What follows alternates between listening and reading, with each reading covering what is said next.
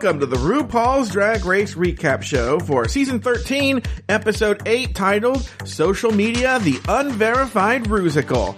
My name is Joe Batance, and I am joined, as always, by one bellicose co-host. From the podcast pod is my co-pilot. Please say... You don't know how to dance. To Taylor... to Taylor... the Latte Boy. Hello, Taylor the Latte Boy. How very dare you? I know how to dance. Yeah, you know what? I've never seen you dance. Well, there's music right now. There's music playing right now. Oh, yeah. White man's over my dance.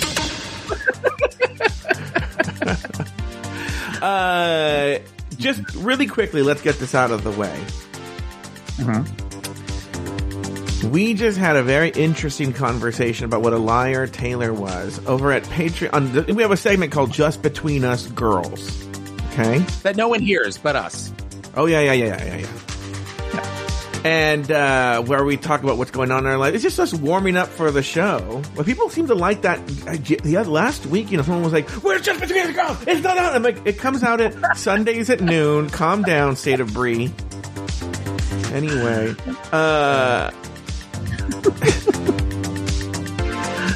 But if you want to hear that, go to patreon.com/afterthoughtmedia and join at the premium level, and you can hear that. By the way, and this is the first time anyone's going to know this, exclusive tiers about to get something very exclusive very, very soon.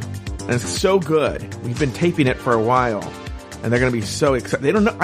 I was just saying, I like to do things in secret now. That's what gets my, adrenaline going now, is knowing there's secret shows that are dropping. Yeah, secret shows that are going to drop. So it's so exciting what's been going on. My boyfriend gets to hear previews of them. He gets to hear it early, and he loves it. He says, he goes, "I think this is one of the best things you guys have ever done." I don't even know what it is. Yeah, exactly. He says it might be just as good as when you and Taylor did season 6.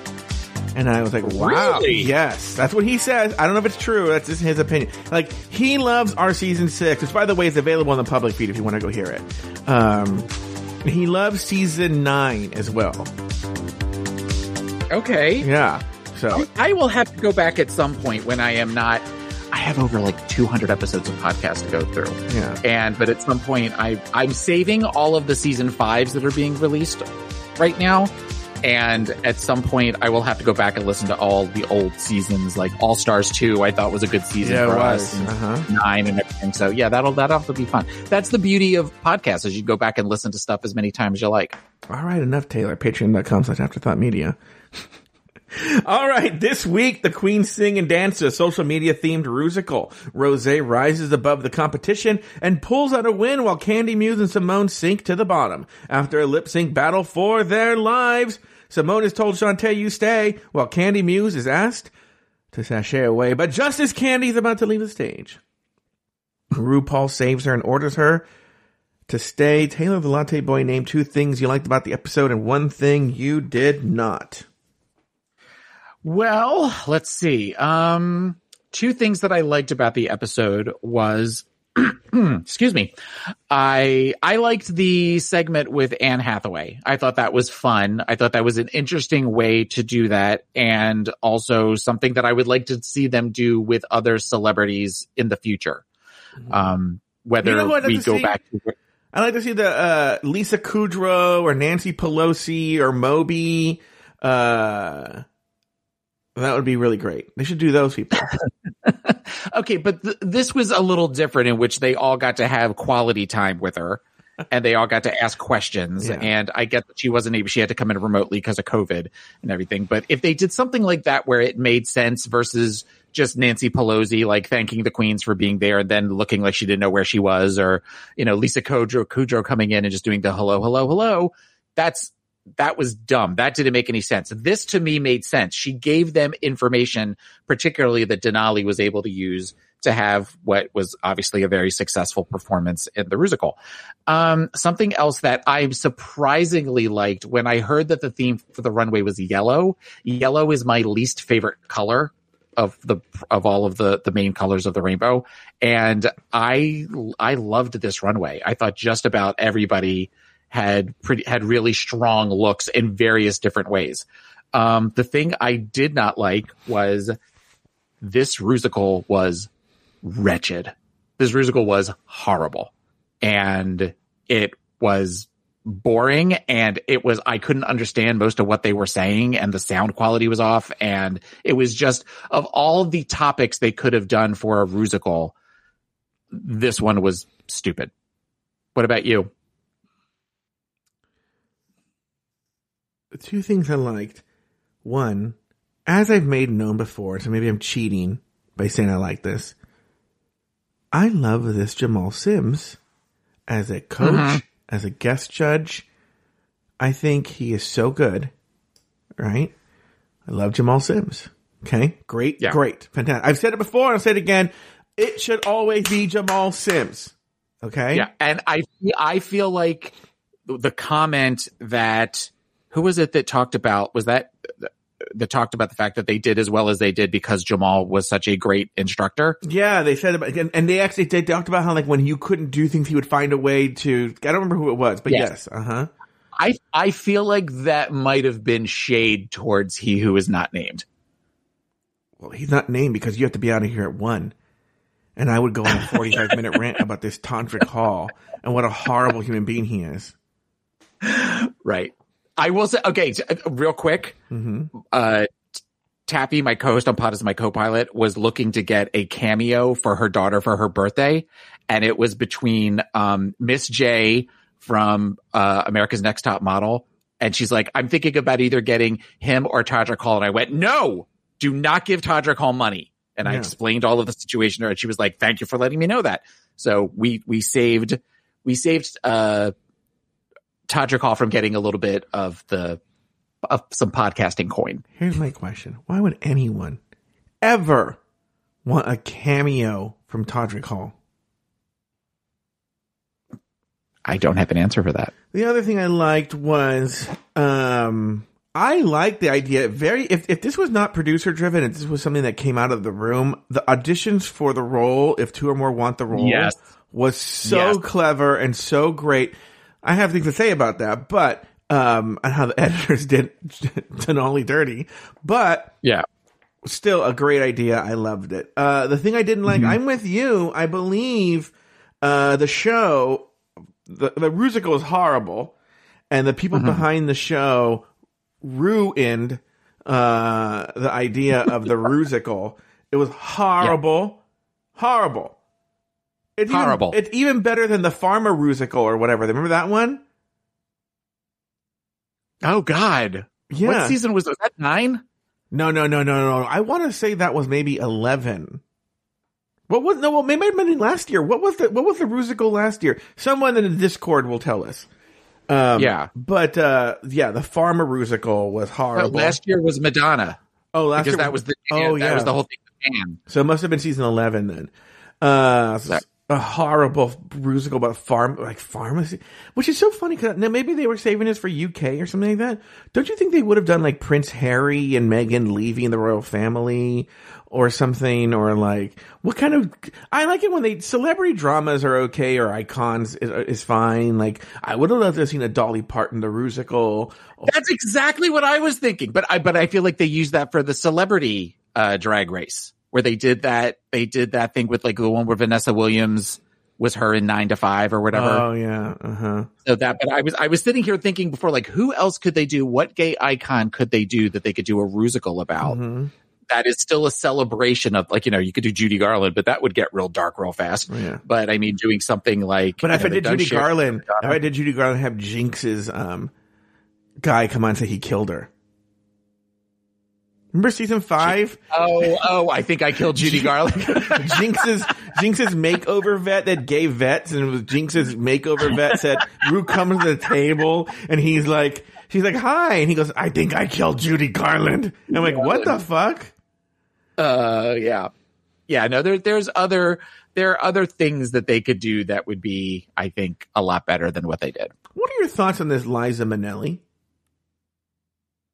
I don't really have thoughts on Liza Minnelli.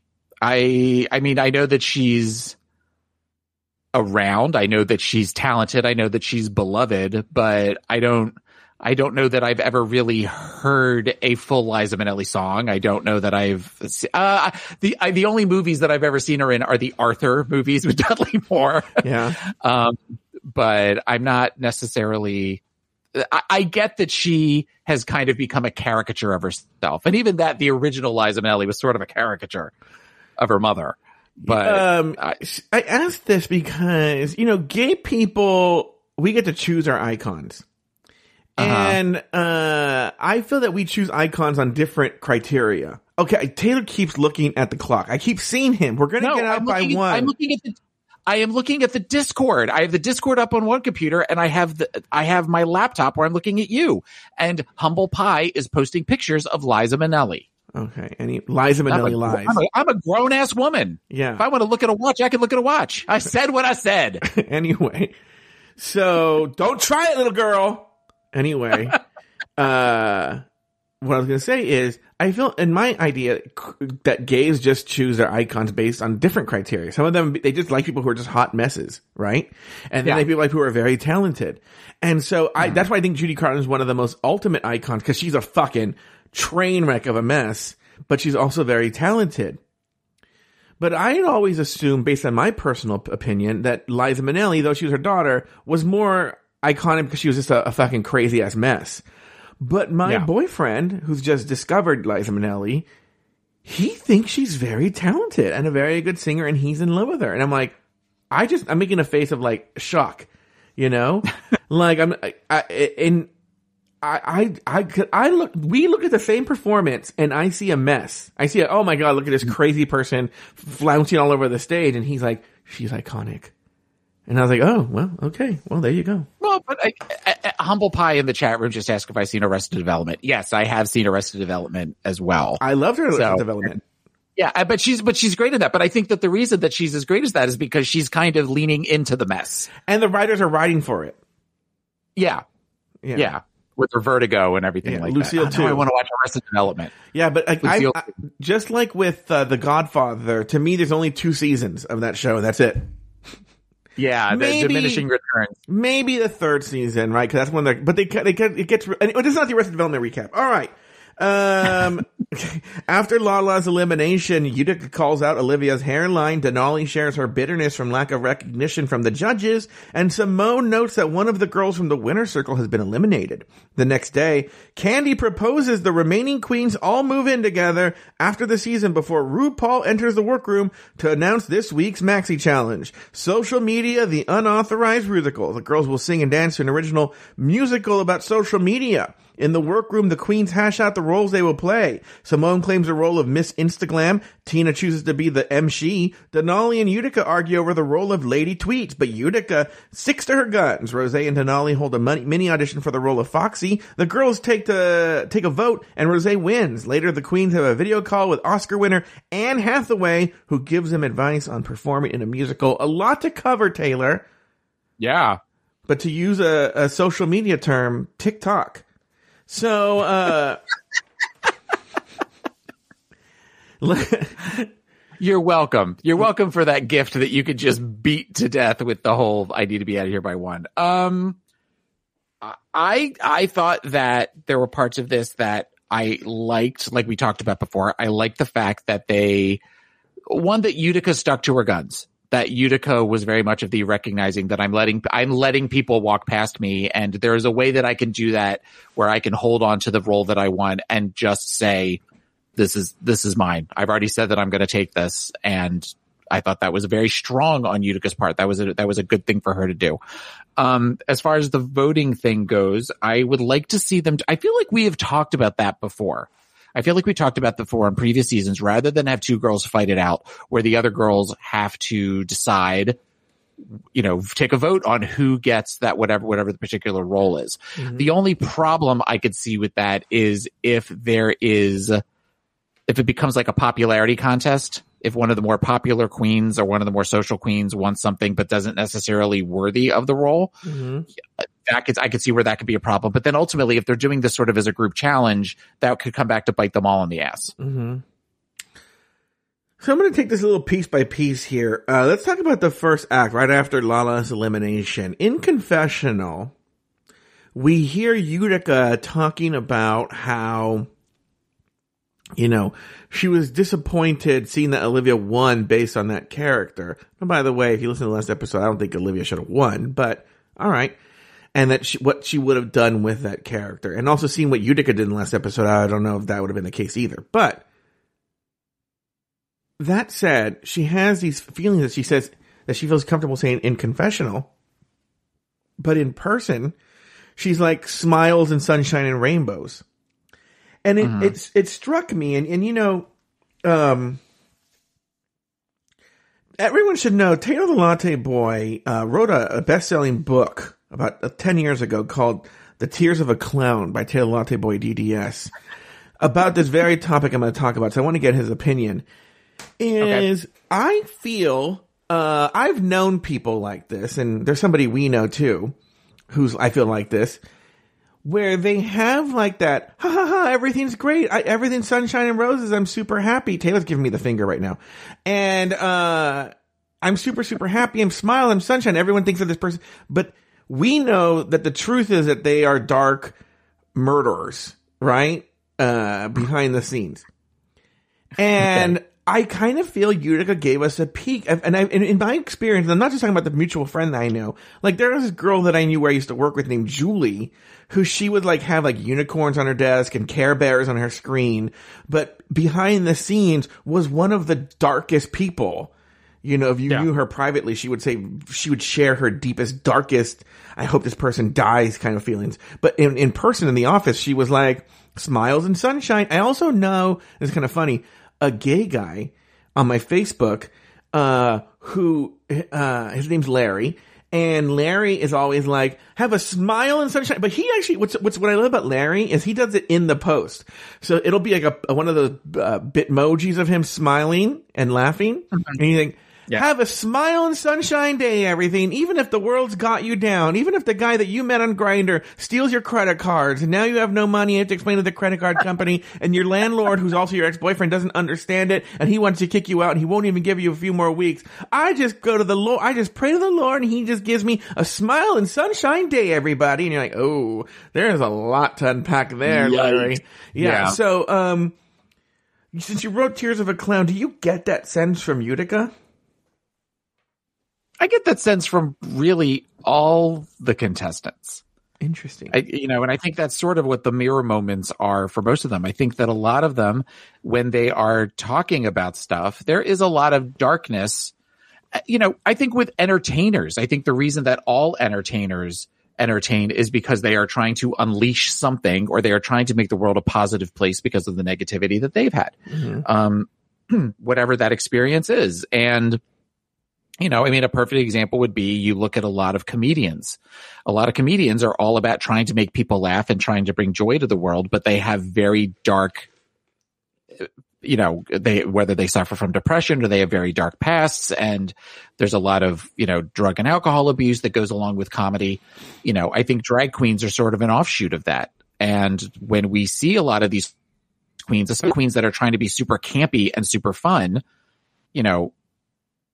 there tends to be a dark underside to their personalities or their experiences, and that is what they have found, this place where they can release themselves in drag, where they can maybe, we talked about Simone last week, talking about the fact that she uses Simone to say all the things that she would like to be able to say and act the way she would like to be able to act, that she feels as though she can't do when Simone is presenting as boy, because that person has to be perfect all the time. I think we're seeing this. I think we see this with a lot of the queens that we have experienced on the show before, and Utica is no different. All right, very good. See, guys, this is why his books are bestsellers. Tears of a Clown, available on Amazon. I also wanted to talk, on the flip side, as we learned, and as I was very amused by, is Denali talks about how frustrating it is that once again she was overlooked, just safe. She's the one getting frustrated because she feels that. Now, by the way, I don't know if I agree with her that her look was hands down the best look on the runway, but she feels that way. And it was so interesting because as we've learned that Denali is Latinx, okay. And what's funny is she looked, I don't know why, but in particular this episode, her Latinx-ness, I felt looks-wise came out more, which actually made me find her very attractive because I find Latinx people very attractive, being Latinx. And so she was more attractive than usual to me today. But I wonder if that, but as a person of color, if there is something that she feels about being, when you're a person of color, being overlooked. I'm not saying that this is happening here, but I wouldn't be surprised because I felt this too. And I was just talking about this with somebody else this week about something they were going through, is that when you're a person of color, whether you're black, whether you're Latino or Latinx, or any ethnicity, you have to, and I know it's hard for, I was actually talking, my friend Adam, who's white, we were talking about the latest episode of the Reply All podcast where they're covering Bon Appetit. And Adam is, I wouldn't necessarily call Adam, my friend, woke, but is very, very, very sensitive to the plight of people of color. And even he was having trouble understanding a certain part of that podcast where he had come to me saying, can you talk to me about this? Right? About someone feeling overlooked. He's all, cause I'm having trouble understanding it. And I was saying, and maybe it's not this one incident that they're covering in Bon Appetit, but when you get used to always being overlooked or always being ignored, every instance seems like you're being ignored because of your race, even if it's not. And I'm not saying Denali's not even going there, but I feel this is pure speculation on my part and maybe I'm projecting as a member of the Latinx community, that the feelings she's expressing are what a person of color is used to, that you have to be like, even when you're performing at your best, to be recognized, you have to perform even more. Now, Taylor, you are married to a Latinx person. Not only that, you wrote 5 years ago the award-winning book "Cómo Estás Bien" by Taylor the Latte Boy, DDS. What are your thoughts on this? Which wasn't a problematic title at all for a white male to write a book about that. It makes sense. It makes sense. I can't necessarily speak to that as a white person, but I mean, you've said that in the past about other queens of color. And this is an example of that, especially when we're seeing at this point, it really had been the two that had been sort of left behind, or the perception of left behind, were Denali and Rosé. And now we're seeing Rosé, go up a little bit. So then that means that the last one that's left that hasn't really had that moment since the very first episode is Denali. So it makes sense. It makes sense to me. Well, what's very funny, astute observation that I, as a white person, would never probably make, because there'd be no reason. That. Yeah. And that's what Adam was coming to me with. He was coming, we could talk about off the air what he was talking about specifically. This is not the Bon Appetit recap show, but he was talking about something that happened on there, and to him, he goes, that's happened to me. And I go, whatever. Okay. Calm down. But speaking of going next is in the next part, Joey J is talking about his own thing. And it's not that white people who Rosé.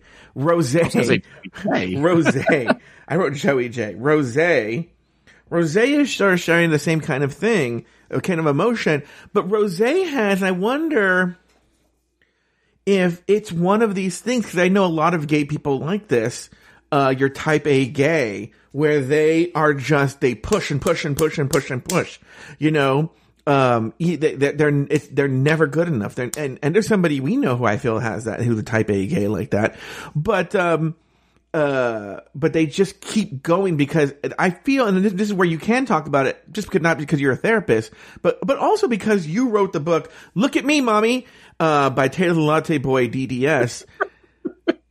But do you think as a childhood that they want to be like, they didn't get enough parental attention or what, but why do specifically gay people have this? Well, okay, but I could also say that, I mean, your theory as far as with Denali being Latinx, that could also apply to Denali's experience in ice skating. I mean, ice skating is super competitive and they, where, you know, starting at a very young age, you practice and practice and practice and practice for hours at a time, and that becomes your life, and you're only as good as the last score that you had. Mm-hmm. So for her to have won the first main challenge mm-hmm. and then not really have the scores that were high enough, it may be a combination of that with the feelings from being Latinx as well. Mm-hmm. You know, I think that when we have these type A personalities,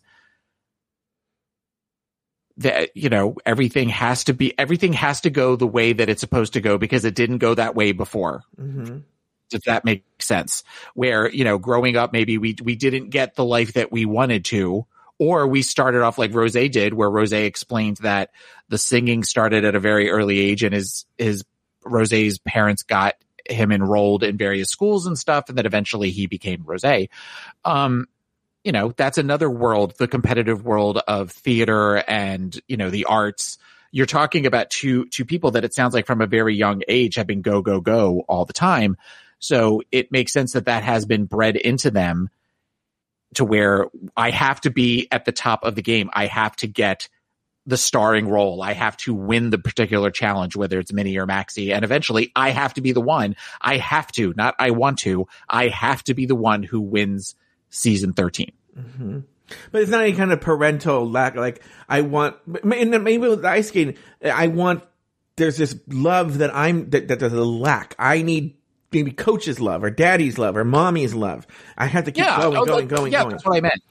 That's what I meant is that, you know, I mean, you've got somebody where like with Rose, it sounds like her parents were very supportive, but then does that support turn into, you're looking at something like where there's very supportive parents and then there's like toddlers and tiara parents or like the dance moms type thing of where it's people and I'm not suggesting that this is what Rose's parents may have just been, we want you to be happy. Mm-hmm. But any of those shows like that, it always seems like it is wish fulfillment on the parents' part, where they are living their lives or what they could have had through their children. So they push their children harder because they want to be responsible for winning the trophy that they couldn't win when they were a kid. But you know, it sort of reminds me of just earlier this week. I sent my current boyfriend Aiden a picture of my 90s boyfriend, my first real boyfriend. Mm-hmm. There was a picture. I go, oh my God, he's so 90s, right? But we were talking about him, and I was saying, because I think Aiden asked, oh, well, where is he now? And I was like, oh, married with children. Right? But he was one of these type A gays, even then, where he was, like, I remember when we talked about it and when we hadn't broken up, but it just came up in a conversation where I think he had talked about he didn't think he could ever be with a man forever. And when I asked, he was, it doesn't fit into my plan. My plan is to be married with children. And I wonder if, that doesn't fit in his plan. I'm not going to put the picture in Discord, but I'll put it in the little Hangouts version. Oh, okay. Yeah. Cute. Yeah. But it didn't. So like I said, it didn't fit into his plan. So that's why we broke up. Like literally when he was going to junior college and we dated. When he got into UCLA, that was it. He broke up. Yeah. And he invited me to, here's some more drama. He invited me to his wedding and I went. Right. And it was a destination in Santa Barbara wedding, right? It wasn't really a destination, but whatever. So then at the hotel, we all in the same hotel. He came to my room the night before the wedding. Nothing scandalous happened. He just said, hey, I just wanted to tell you how much it meant to me that you came and I want to make sure you're okay and everything like that. And I was like, no, I'm fine. You know? And he's like, okay, just wanted you to know, and that it doesn't diminish what happened between us and blah, blah, blah, blah. And I was like, okay.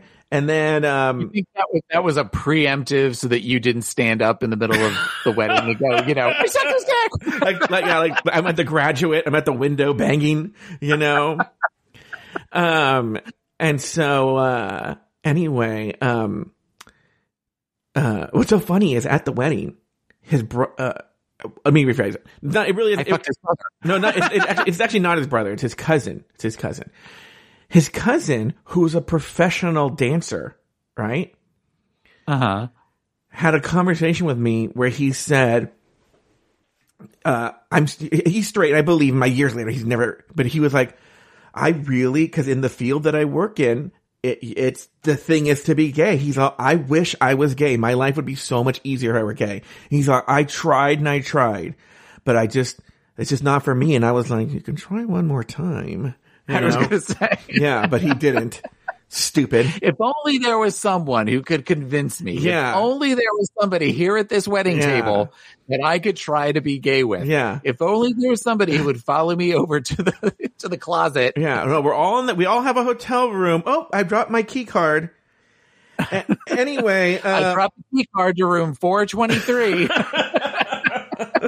Well, yeah, he didn't take me up on it. All right. There's another part too where RuPaul says, well, we take the phones away from you so you're focused on the competition. I'm like, no, it's not. You take their phones away so they're not on social media telling everyone what happened on the show. Right. Stupid lie that they tell on the show. They take their phones away so they can focus on the competition. Also later, Utica stands up for herself and claims what she wants, which you complimented her on, and I'm very proud that she did that. I want to go back to this Denali. There's a lot of Joe telling old stories.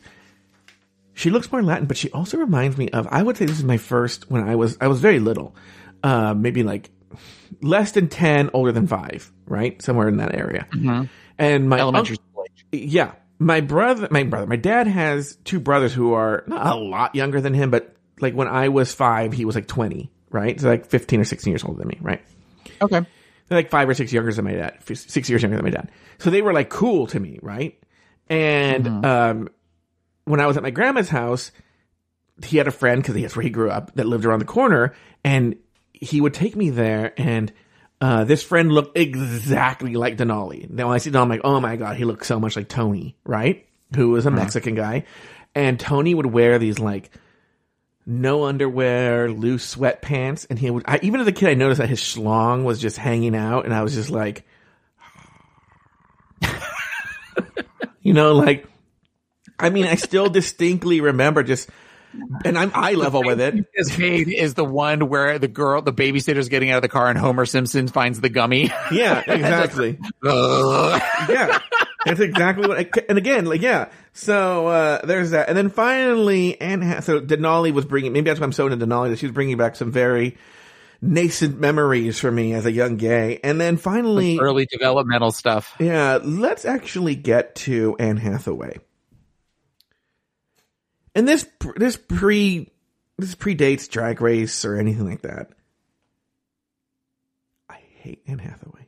I knew you were going to say that last night. I feel like there's been some backlash for Anne. Like, she was really beloved, and then something happened, and isn't she like supposedly a nightmare? So like on set, I've never heard that. I think she's nice, and that's what the thing I was going to say is. She's talked about this too. There have been articles written about this, about the unfounded hatred for Anne Hathaway, and she knows about it. And I think it's bothered her. I don't know what it is. This is something I've also talked about with my boyfriend, because my boyfriend loves Anne Hathaway. I'm like, I don't know what it is. I do not blame Anne Hathaway for this. This is the one thing I will say. It's not like Todrick or, who's that horrible, who all the people I hate, right? Where I have reason to hate them. I have no reason to hate Anne Hathaway. There's just something about her stupid face that I just hate her. I hate her. I can't, anything she's in. I mean, I did like Devil Wears Prada, but that's because the character was so her, But I like Meryl. She seems to play the same character though. Like that is sort of where she's always, I'm plucky and I'm, trying to get, like that's Amy Adams to me. Anything Amy Adams is in, she just strikes me as someone who's constantly, where at some point they'll do a close up of where her lip will be quivering. Like that's just any Amy. So I just have gotten to where if a movie has Amy Adams in it, I'm kind of like, nope. Here's the deal. Amy Adams doesn't bother me. There's I just saw there was a talk show clip of her recently, Anne Hathaway, saying that no one calls her Anne in real life. That's just her, that's the name she uses. They call her Annie. And I was just like, ugh. Man, what a dumb, innocuous story to be mad about, right? And I was just like, ugh, shut up, Anne Hathaway. This sounds more about you than Anne Hathaway. I know. I'm acknowledging that. I'm acknowledging this is about me. What am I bringing to the table? Okay, so then if you had Anne Hathaway in front of you, what would you say to her? To try to hit, not what horrible things would you say at her, but what would you say to try to connect with Anne Hathaway on a different level? I'd be polite to her, and I'm sure that if I met her, I would like her. I'd be polite, Look, here's the deal.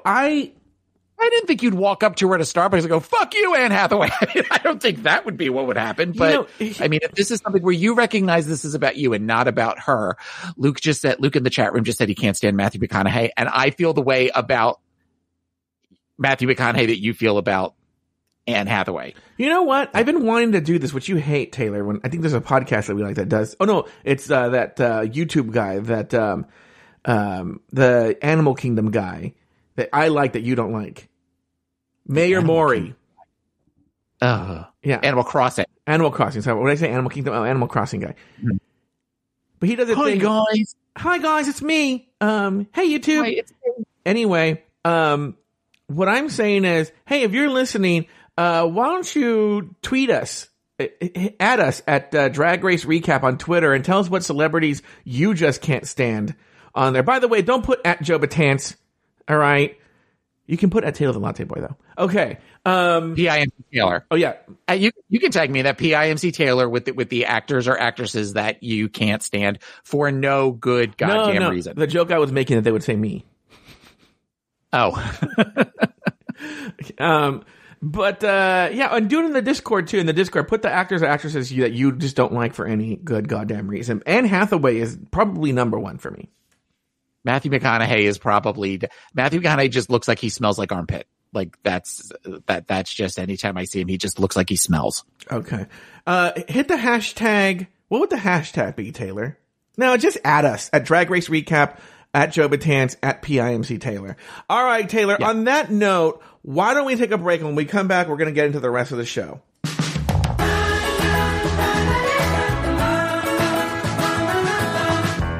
Did you know that most vitamin D3 supplements come from sheep's wool? I'm Kat, founder of Ritual. We're making traceability the new standard for the supplement industry. When I was pregnant, I couldn't find a multivitamin I could trust, so I created my own. Ours is made traceable, third-party tested, and clean label project certified. Oh, and our vitamin D3? It comes from sustainably harvested lichen from England, not sheep. Trace for yourself with 25% off at ritual.com/podcast.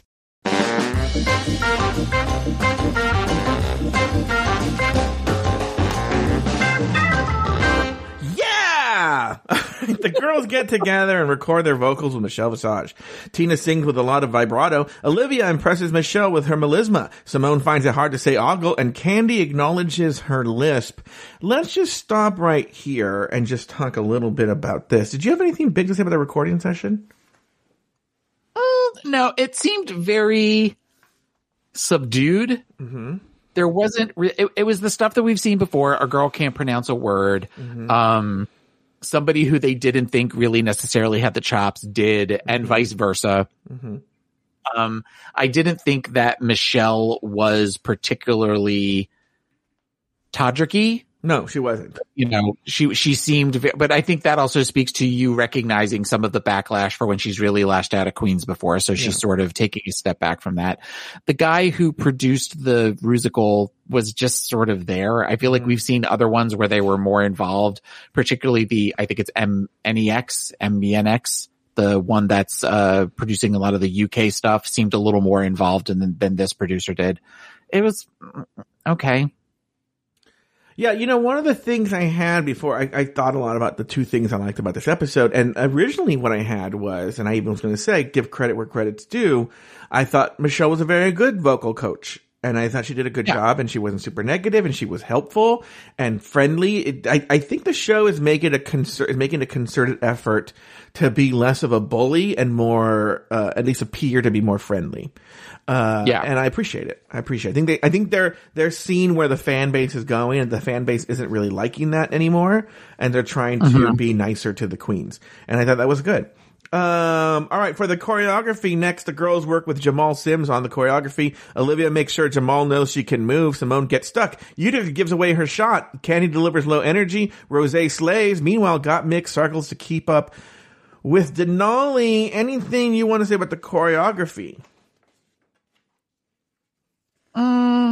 Again, we've seen this before. A queen really kind of goes where they immediately know that they're doing really well. There's another one that there's the awkwardness. There is the ones that look like they're going to struggle. And then, Gottmik was somebody who they were talking about that Gottmik couldn't keep up with Denali's energy, but then they ended up being where they did great in the musical. They show us this. I was listening to another episode. I was looking at an episode of another Drag Race podcast where they know a lot of stuff. I know. I'm not going to say who. I'm not going to say who, but they talk about the fact that they're only really given like where the choreographers show them something one time and then they go, okay, do it. So there is a lot of that. So that way they get that awkwardness on tape, and then they end up rehearsing for like a day or two before.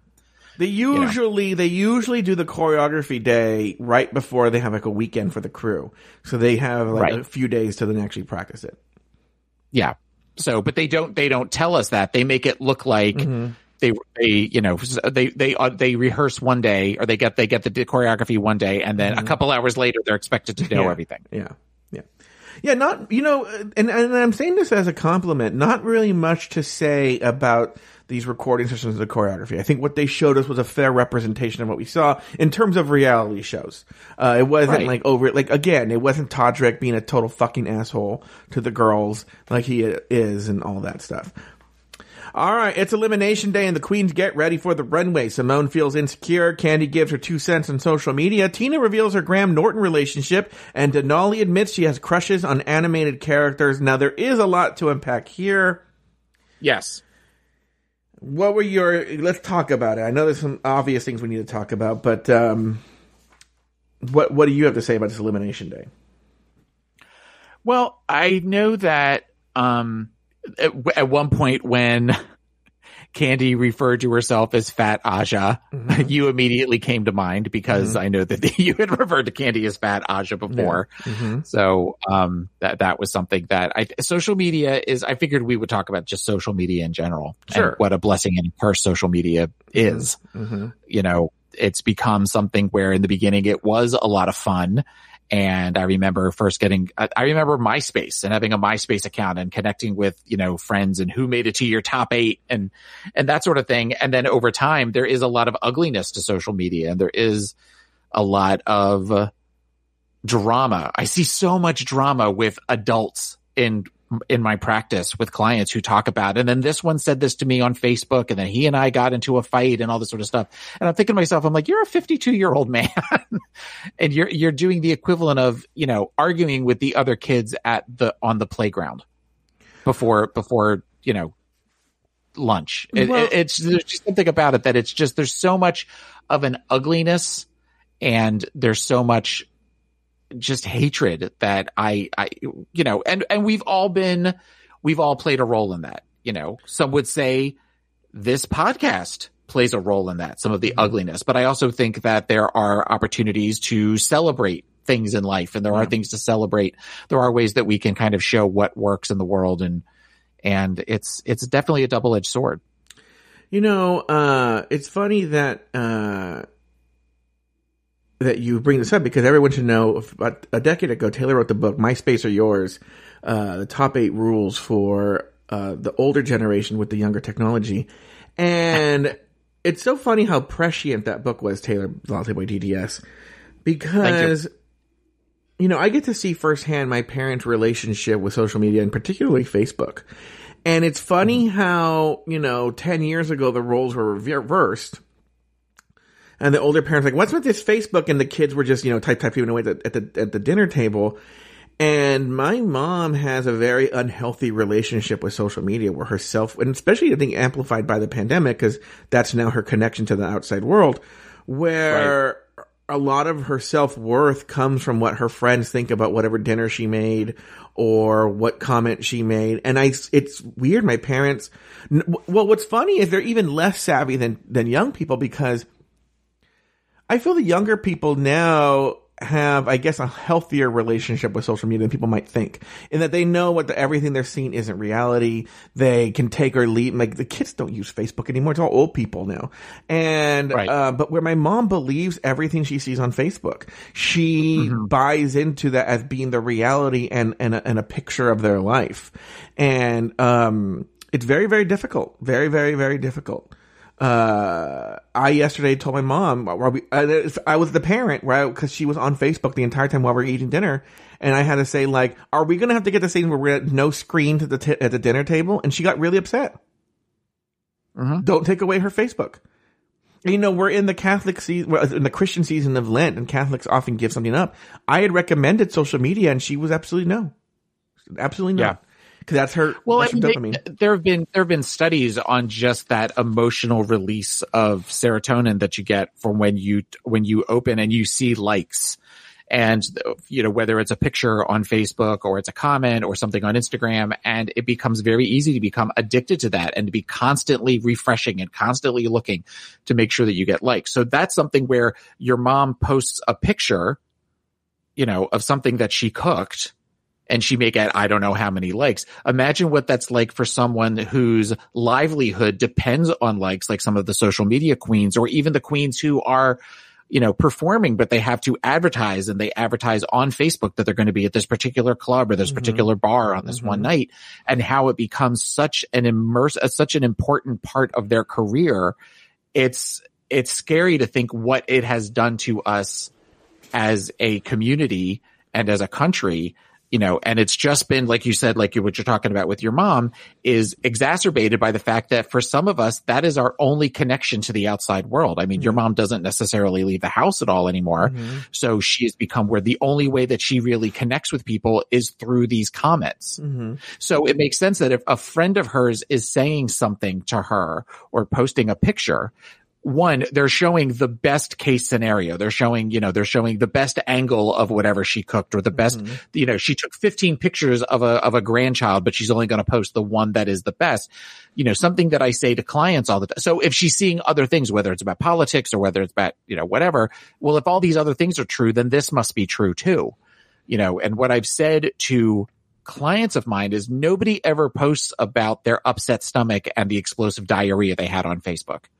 It's always about where we are judging ourselves and we're comparing ourselves to other people who are only posting about the best aspects of their lives and getting tons of likes for it. So if the stuff that I'm doing doesn't get as many likes as the stuff that you're doing, then I must be doing something wrong, even though I'm really doing something right for myself. And don't necessarily have to share it.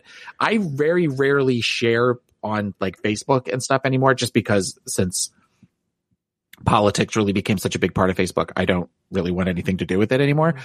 But there is still that if I post something, I do occasionally check to see how many likes it got. And if there's times that, especially pictures with Instagram, where I'm like, well, why did that picture only get, 80 likes where the last one got 120? Like, what's, what am I doing wrong? Then eventually I'm like, no, I have to stop looking at this as something for the rest of the world, but more something for me. My Instagram is now pictures that I want to be able to have someplace where I can go through it and look at pictures for myself. And if other people happen to like it, great. But if not, oh well.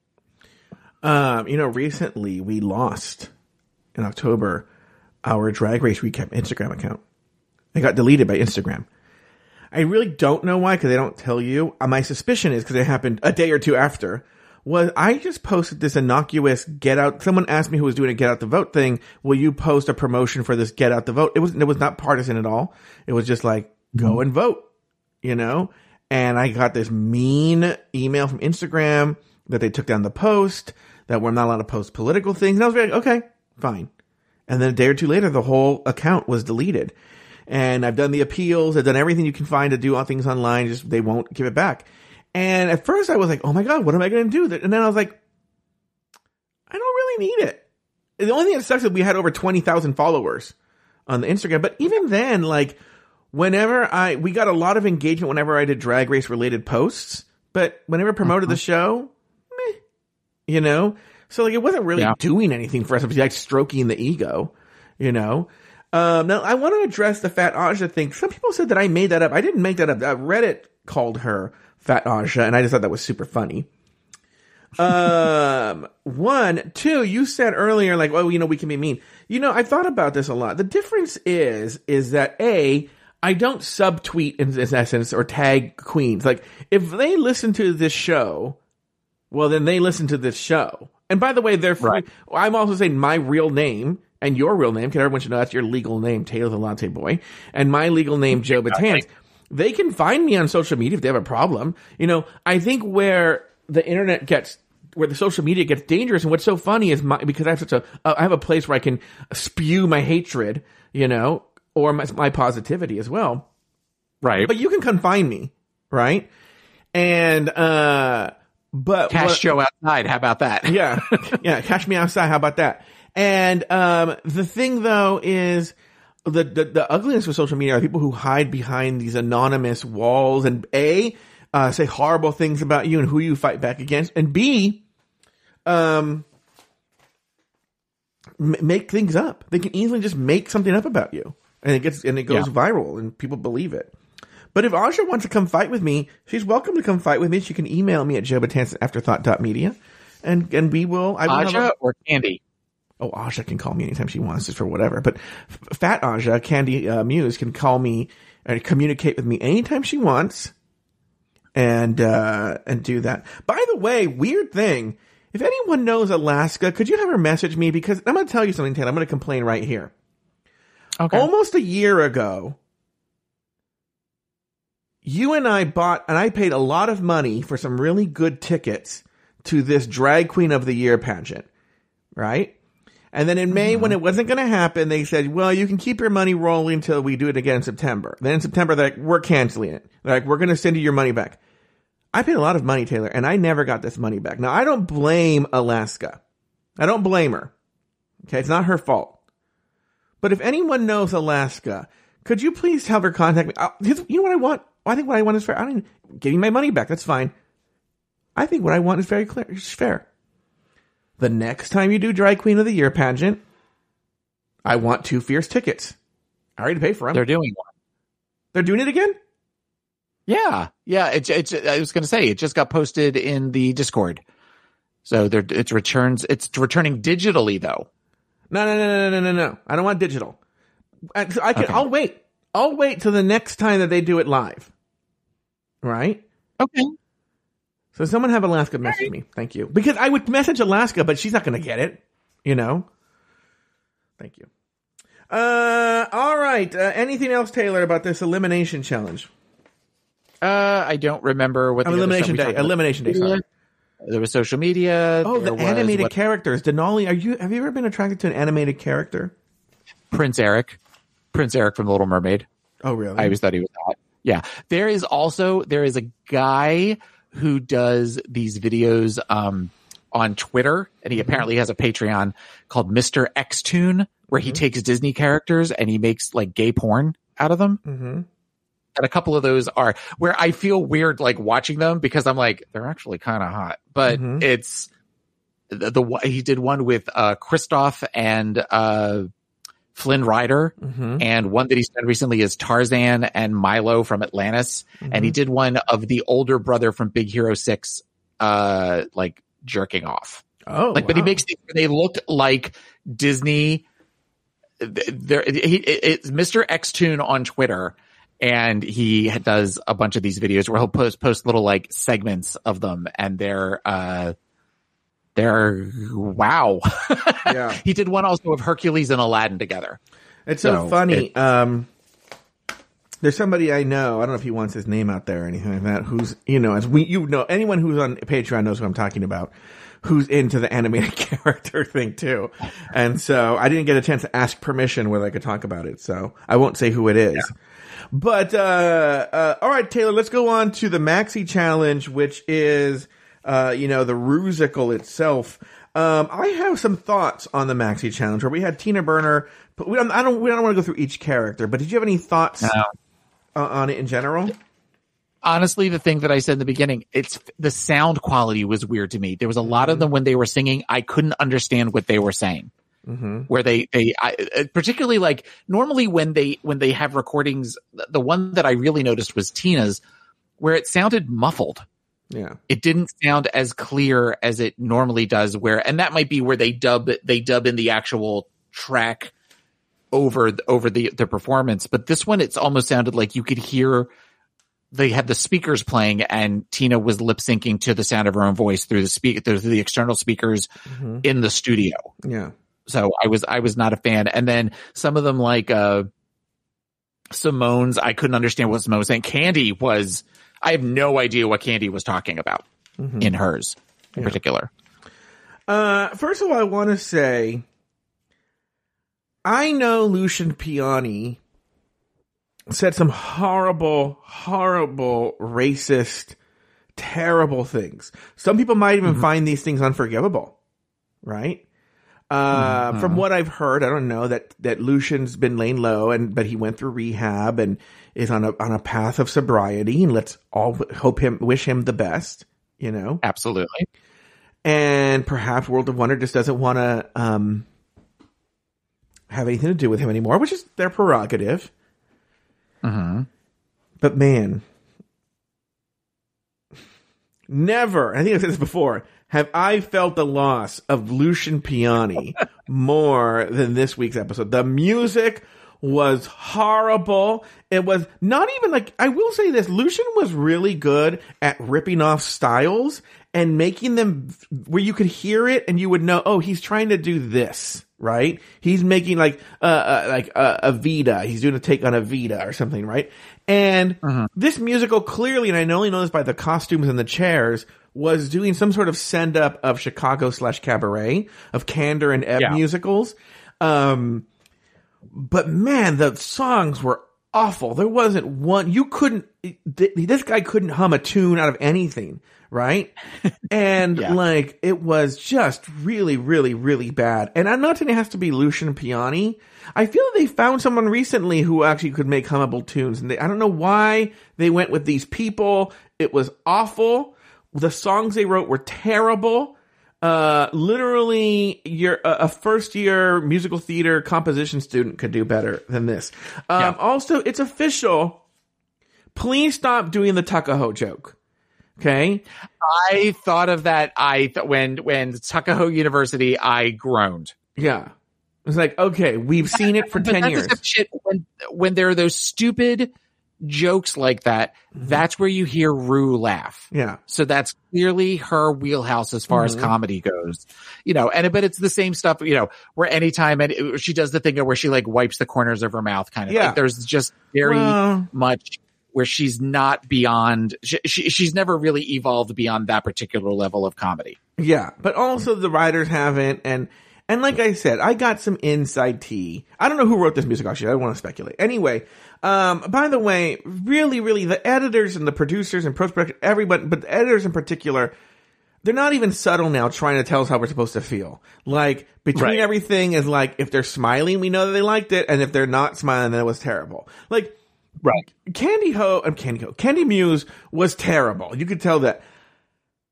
Apart from them showing us the judges being unhappy with Simone, I can't really tell why Simone was any better than Elliot, let's say. Like, I didn't really understand what the problem with Simone. I know that Jamal talked about like being off a step or something like that on the count or something, but like, I'm sure there were other people who weren't necessarily nailing the choreography, but like Simone seemed fine. I'm not even saying she was great, but why was it better or worse than anybody else's? I don't know. Apart from them telegraphing it with their faces during the editing. Because what we don't know with the girls that were safe, ultimately you have the top three, you have the bottom three, and you have the middle three. You don't know where of those three. Obviously somebody, if they go by score. Mm-hmm. Somebody has the top scores and somebody has the lowest scores, but you don't know where they fall in between. Elliott, that was a weird performance, I thought. And it felt very low energy to me, but this might have been the difference between Simone and Elliott might have just been where Elliott had enough to where she got 4th from last and Simone was 3rd from last. It might have been where there was, that could have been one person's score. We don't know how close it really was between Elliott and Simone. If Elliott was like 4th from last kind of thing. I think there's just some chicanery going on here. And what I mean is, that I mean, look, they clearly wanted to know that they were clearly going to do a double Shantae. Okay. They were going to do it. And so like, okay, we'll do it this episode. So they needed to put 2 people up where in theory the lip syncs would be close. If they did Elliott versus Candy, even though I don't think this would have been true, but then they were like, well, we can't justify the double Shantae. But if we put Simone, who's clearly been crushing it, versus Candy, we can justify the double Shantae. I'm not necessarily saying I agree with it with the end product, but I think that was the justification there. Because I don't think Simone did anything that was worthy of being in the bottom 2, and for definitely lip syncing. Next, this Candy. Now, Candy, you see her performance, this bitch can't lip sync. Like, it was horrible. She was not even trying. Like, You're right. She has enunciation. She has lazy mouth anyway, just the way she speaks in general, right? She doesn't enunciate. And then B, in her lip syncing is even worse. It just seemed like she did not know the words at all. And I feel in her lip syncs. Could that be part of why she was constantly flipping her hair and everything? So it's sort of, yeah. That's what I was going to say is she's in her lip sync. She constantly does that thing where she walks to the back of the stage and she's hiding. She has big flowy things. She's hiding her face. We're on to her. We know she doesn't know the words. And if I know this, then you know the judges know this, right? They know what she's doing. And then finally, I love that when they were talking to Anne Hathaway, Tinta asks her, Anne, can you give me advice on a death scene? And then Anne Hathaway gives some non-advice, right? Did you see her death scene? Like, did she think it was going to be like a real death scene that she was going to be doing? Like, it was weird. A cartoon. No, and fine. But it was like, why would Anne Hathaway go like, act like a cartoon? Like, what? She had a cartoonish death scene. Why would it was so dumb. It was so silly. All right, but those are my thoughts on the musical. It was horrible. The end. All right, Taylor, now it's time for the looks. The looks, okay. The looks. What are your thoughts here on the looks, Taylor? Well, everybody wore yellow. Yeah. So that makes it easy as far as I don't have to explain what everybody's wearing. But I thought the looks were all, for the most part, very, very strong. We can go through each look individually. The first look that came down the runway was Tina Burner, who came in a taxi cab inspired look with big lit up headlights and a long train that was all yellow with the black and white checkerboard as trim. I thought the look was great. I thought that it was fun. It definitely spoke to the color yellow. It was a good look. Yeah, it was a good look, a very strong look. I was very surprised she was in the bottom. I think they were short on bottom, aren't we all? But her performance, apart from that thing where she didn't carry out the whole note at the end, right? Like, she was fine in the musical challenge, and this look was good. I think she deserved anything to be safe. I was kind of surprised she was in the bottom. Well, but she may have been. I mean, I don't know. Maybe she was the one where they had to come up with somebody, and they figured this is something where it gives Tina. We haven't really seen Tina sweat at all yet. Yeah. So this is something where we can see how she does with it. It might have been just an experiment on the part of the producers. Speaking of sweat, Olivia Lux. Yeah, that was weird to see Olivia Lux's sweat through a t-shirt during the performance. That was odd. She comes out in a beautiful yellow gown, with big puppy sleeves, or I don't know what you would call those sleeves, bracelets, whatever you want to call. She looked gorgeous. I think this is my favorite look of the night. Oh, wow. Very, very, very, very pretty. I loved her hair. She looked like a member of a Motown girl group. And just beautiful. Absolutely beautiful. All right. Simone came out in a yellow, I don't know what you would call this.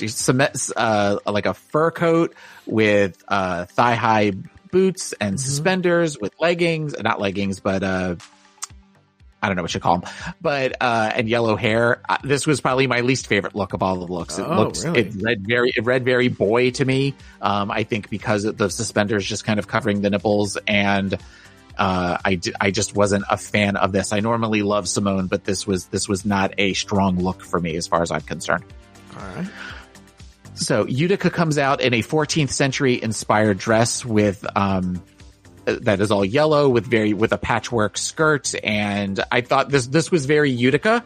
I thought this definitely speaks to her brand. While it wasn't necessarily my favorite look, I could appreciate that she was doing something different, and that there was also other little pops of color. Everybody else kind of went straight through with the yellow, but I see some blacks in there and even a little bit of like red and orange in there. But I'm glad to see that she did this. It was a great look. Okay. So Candy Muse came out in a Beyonce inspired dress with sunflowers in her hair. And as much as I am not a fan of Candy Muse, I thought she looked really pretty here. I enjoyed the flowiness during the runway. We'll get to the lip sync later. And I thought that this was her showing some real beauty here. So this to me was actually a pretty good look. All right. Very good. So, Elliot with 2 T's was the second of the outfits that was inspired by a taxi cab, though hers was definitely more 80s inspired with the big shoulder pads and the bodice, tight plastic or pleather pants, all yellow with crazy hair. Between this one and Tina's, I liked this one more. I thought this one was sexier. The other one was campier, whereas I thought this was sexier. And I think Elliot is very cute. So that is why I like this one more. Mm-hmm. Rosé came out in an outfit inspired by the movie The Mask, with the green face, which I thought also works for her face because her face is so square that I thought it was a smart move on her part. I do agree with Michelle. This look was orange. This was not yellow. And the more you looked at it, especially when she's standing up next to all of the other girls, it was clearly orange, but it was a fun, again, speaking kind of to what Tina did, a fun, campy look that had some creativity to it. Next up is Denali. Denali came out in a outfit inspired by the snake that Britney Spears carried through the I'm a Slave for You performance from the MTV Awards back like 20 something years ago. She did an amazing headdress, in a bodysuit that was, I guess, snakeskin inspired. It was okay. It was a little underwhelming compared to everybody else, but the headset or the headdress was incredible. Do you have anything to add to any of these? No. Anything that you liked? Anything that you're sort of like? The one thing I'll say is I wonder if with Rosé's look, if it really was yellow, but they didn't account for the lighting. If you look at it, it could be a thing where the lighting just made it look orange, and the designer didn't account for that. That is very true. I am going to say though, especially at the bottom picture, all of the looks that were given to us in the Discord, when you compare it to all the others, it is clearly orange. And there was a scene in Untucked where they were all sitting together, and when you looked at it that way, you're like, oh yeah, no, that is orange. But that also, the lighting in Untucked, I think, is very different than the lighting on the runway. Everyone should know we have a picture where we have all of them in front of us. But look at her on this panoramic picture, and then look at Tina. Does the shade look much different from Tina's color? That to me is different though, because Tina's further off to the side, so that she is standing in a darker lighting, whereas Rosé is kind of standing in the middle. But you're making my point that I think it's a lighting thing. I'm not saying that, in other words, the designer should have known and accounted for the lighting, is what I'm saying. I can see, I mean, it is definitely in the yellow, but it is a yellow orange compared to whereas I feel everybody else had a lemon yellow or a canary yellow. Sure. Okay. So last up is Gottmik, who came out as a crash test dummy. We saw a crash test dummy outfit a couple of weeks ago from Denali, so it's funny that we've had 2 this season. And it is sort of a very punk look with great makeup and a headdress, like a high pony with, I'm not sure what that's supposed to be, if that's supposed to be ribbon or what, but it was a fun look. Definitely spoke to the challenge, and that's really all the looks. All right. Everybody was yellow. Once there was this boy who liked to make the lattes and talk about the looks, but when his co-host was quiet, he'd get real mad and said he had to leave at 1. We couldn't quite believe it. We thought he'd just stay there.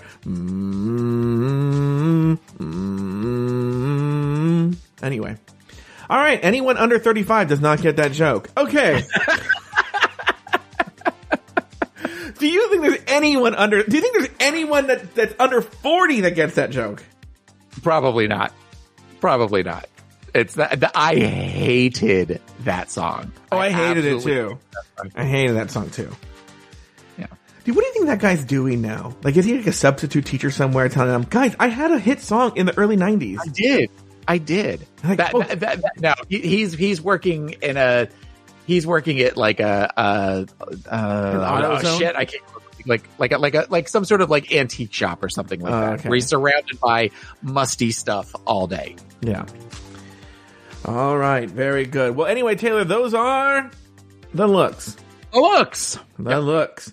All right. Very good. Back on the main stage, Olivia, Utica, and Elliot are safe. Rosé wins, and Tina, Candy, and Simone are in the bottom 3. RuPaul lets Tina off the hook, leaving Simone and Candy in the bottom 2 and forced to fight in a lip-sync battle for their lives. The song, Boss, by Fifth Harmony. In the end, Simone lives to see another day while Candy Muse is asked to sashay away, but just as Candy is about to reach the exit, RuPaul calls her back and saves her from elimination. Taylor the Latte Boy, any final thoughts on the episode? Is there anything we missed? Anything in your notes that you want to share with us? The lip sync to me Sure. was subpar. Yeah. On both Queen's parts. But it also at one point I thought this is an actual visual. Yeah. Mm-hmm. This is an actual visual representation of chaos versus order, where I feel like Simone definitely knew the words, and Simone was definitely where she was very Coco Montrese with the cold-hearted snake. Like, look at you can see that I know all of the words here, and I'm going to move in a way that you can see that I know everything. Whereas I felt like Candy was, especially with that outfit that she had on, she was just it was messy. It was sloppy. It was just like rolling around on the ground and stuff. It made me uncomfortable. There was nothing, because we've seen that before with girls where they're kind of all over the place, but there's something fun to it. Mm-hmm. But it was so chaotic. And so I just didn't like it. I feel between the two, Simone, even though she was not as all over the place, I see where they kept Simone initially versus Candy. Mm-hmm. What are your thoughts? I actually think Simone did very well in this lip sync. I thought it was a very good, passable lip sync. You're right. She knew the words. Passable. Yes. Yeah. Like, look, is it the greatest thing ever? No, look, on Drag Race, I'm a little behind on Drag Race UK, but I was watching Drag Race UK episode 3, and this one girl's like, anyone who comes before me is going to get eliminated, right? And then she goes home, right? And I was like, right. But what I was thinking about that particular lip sync in episode 3, season 2, is I was like, it was a passable lip sync, I'll be honest with you. But I was like, for Drag Race UK, that was the best lip sync, at least so far, that I've ever seen on that show, because they're horrible lip syncers, okay? Simone, I thought, gave a decent, get the job done lip. It was a workman lip sync, right? You know, she got it done. But that said, what in my book was head and shoulders above Candy Muse. What Candy Muse was a big, giant fucking mess, right? She did the Eureka kick. Thank you to the editors for putting that confessional line in, because I thought, here we go, the fat person kick, you know, to show that they can move, you know? Right. And Ben Candy also, it's funny because Candy's lip synced enough that we know all her tricks. She's always gonna clap her hand at the big moment on the thing. She's always going to fall on the floor. I mean, we've seen all the tricks. She does not know the words. She walked all the way to the back of the stage again to give multiple times. Multiple times, and hiding things with her sleeves, doing armography so you don't see her face as much. And then also just falling on the floor, just hiding her face and then just not knowing the words. Whereas clearly Simone really was on top of the words. 1. 2, you're right. It was order versus chaos. Candy was essentially, if I told my nieces, do a lip sync to this song, I don't think they'd do anything much different. You know? Yeah. Because I don't think she prepared. Yeah. I don't think she prepared. So, there was a very famous Hollywood producer, and his big saying in his autobiography, he says it multiple times, it's clearly his, always time for a cocktail, was luck is when preparation meets opportunity. Okay. Luck is when preparation meets opportunity. And I think this was the case, is Simone showed up prepared. That might even be your compliment and criticism towards Simone. And she's so prepared where sometimes there's no spontaneity in what she does, you know? Yeah. But in this case, it worked. Candy Muse should have 100% gone home. 100% should she have gone home. And they only saved her because that's what was going on in the producer storyline, and they want to keep her. There are these people that RuPaul and the producers fall in love with because they give it, like, I'll be honest with you. You know, I'm famous for the I hate Candy, and that hasn't gone away. But what I will say is, if Candy Muse leaves the show is going to be 100% more boring. I thought that before she called her back, I thought, well, who's going to be the conflict now? No. You can see them sort of planting the seed of Rosé and Tina, because that seems like that was forgotten about from episode 1. But when they were doing the vote in the beginning of the episode where she's like, I 100% did that to fuck with Rosé's head, which I'm like, okay, how is that fucking with her head if, you're one of 2 people that voted, whatever. Yeah. But there really isn't much conflict between any of the other girls, or the potential for conflict, at least at this stage in the game. Okay, I'm going to say something that might be kind of controversial here. Okay. You're supposed to demonstrate charisma, uniqueness, nerve, and talent. Okay? Simone is clearly the front runner. I feel she has nerve and talent in spades. She's a little weak on the uniqueness, but not too much, right? But she doesn't... the charisma is her weak spot. And I'll be honest with you, with the remaining queens, that's sort of the problem with all the remaining queens. Okay? Is they're sort of low on the charisma. Elliot with 2 T's, believe it or not, I would actually give a high mark on the charisma. But, on the talent part, not so much. Okay, but you what? On the talent part, not so much. But you get rid of Candy Muse, and that show is going to lose so much in terms of the thrust that the show needs to keep us entertained from a reality show perspective. What I'm saying is, as an actual contestant, Simone is amazing. As an actual reality show character, not so much. And there's actually very few besides Candy Muse. In fact, I can't think of any. What other reality show contestants are there on this show? Who is who's the don't be tardy to the party? Kim Zolciak. Yeah, where's her? Where's Nene Leakes? Where's the Countess Luann? We don't have those if you get rid of Candy Muse. Yeah, no, I think so. I think the closest thing that we had to that, other than Candy, would be Tamisha. Yes. And she's gone. She's gone. Tamisha really kind of hit all of the charisma, uniqueness, nerve, and talent. Yes. Particularly on the season. And it is a true loss to us as the viewers. Yes. That we don't get to see her continue on this show. Well, no, I'm playing this new game on the New York Times called Tiles, where you have to get rid of, it's not, I'm explaining it, but the point is you have to think 3 or 4 steps ahead, and that if you use this one, you won't have it in a future thing, right? If you kind of give away this thing and blah, blah, blah, blah. Maybe poker's a little bit like that. And I feel that, I don't know anything about things, but the producers played their hand wrong, and they bet that Tamisha, but when they gave up Tamisha, then they lost the ability to lose Candy. Right. So now they're stuck with Candy for as long as possible, I think, because if they lose her, they're fucked. Yeah, you've got another season 12 of where everybody's walking in nature with children. Yeah. All right. Well, Taylor, you have a hard out in 2 minutes. So do you have any other final thoughts before I go?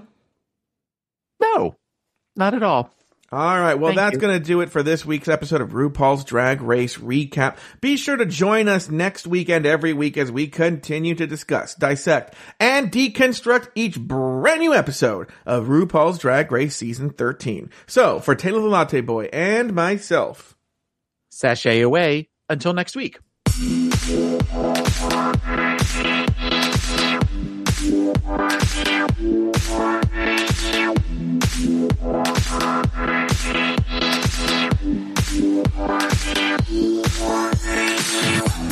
thank you for listening to RuPaul's Drag Race Recap.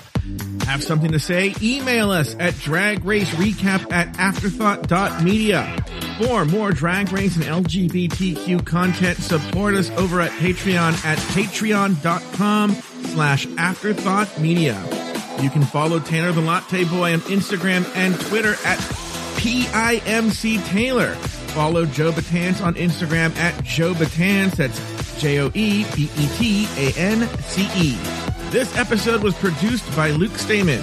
Drag Race Recap is an Afterthought Media podcast.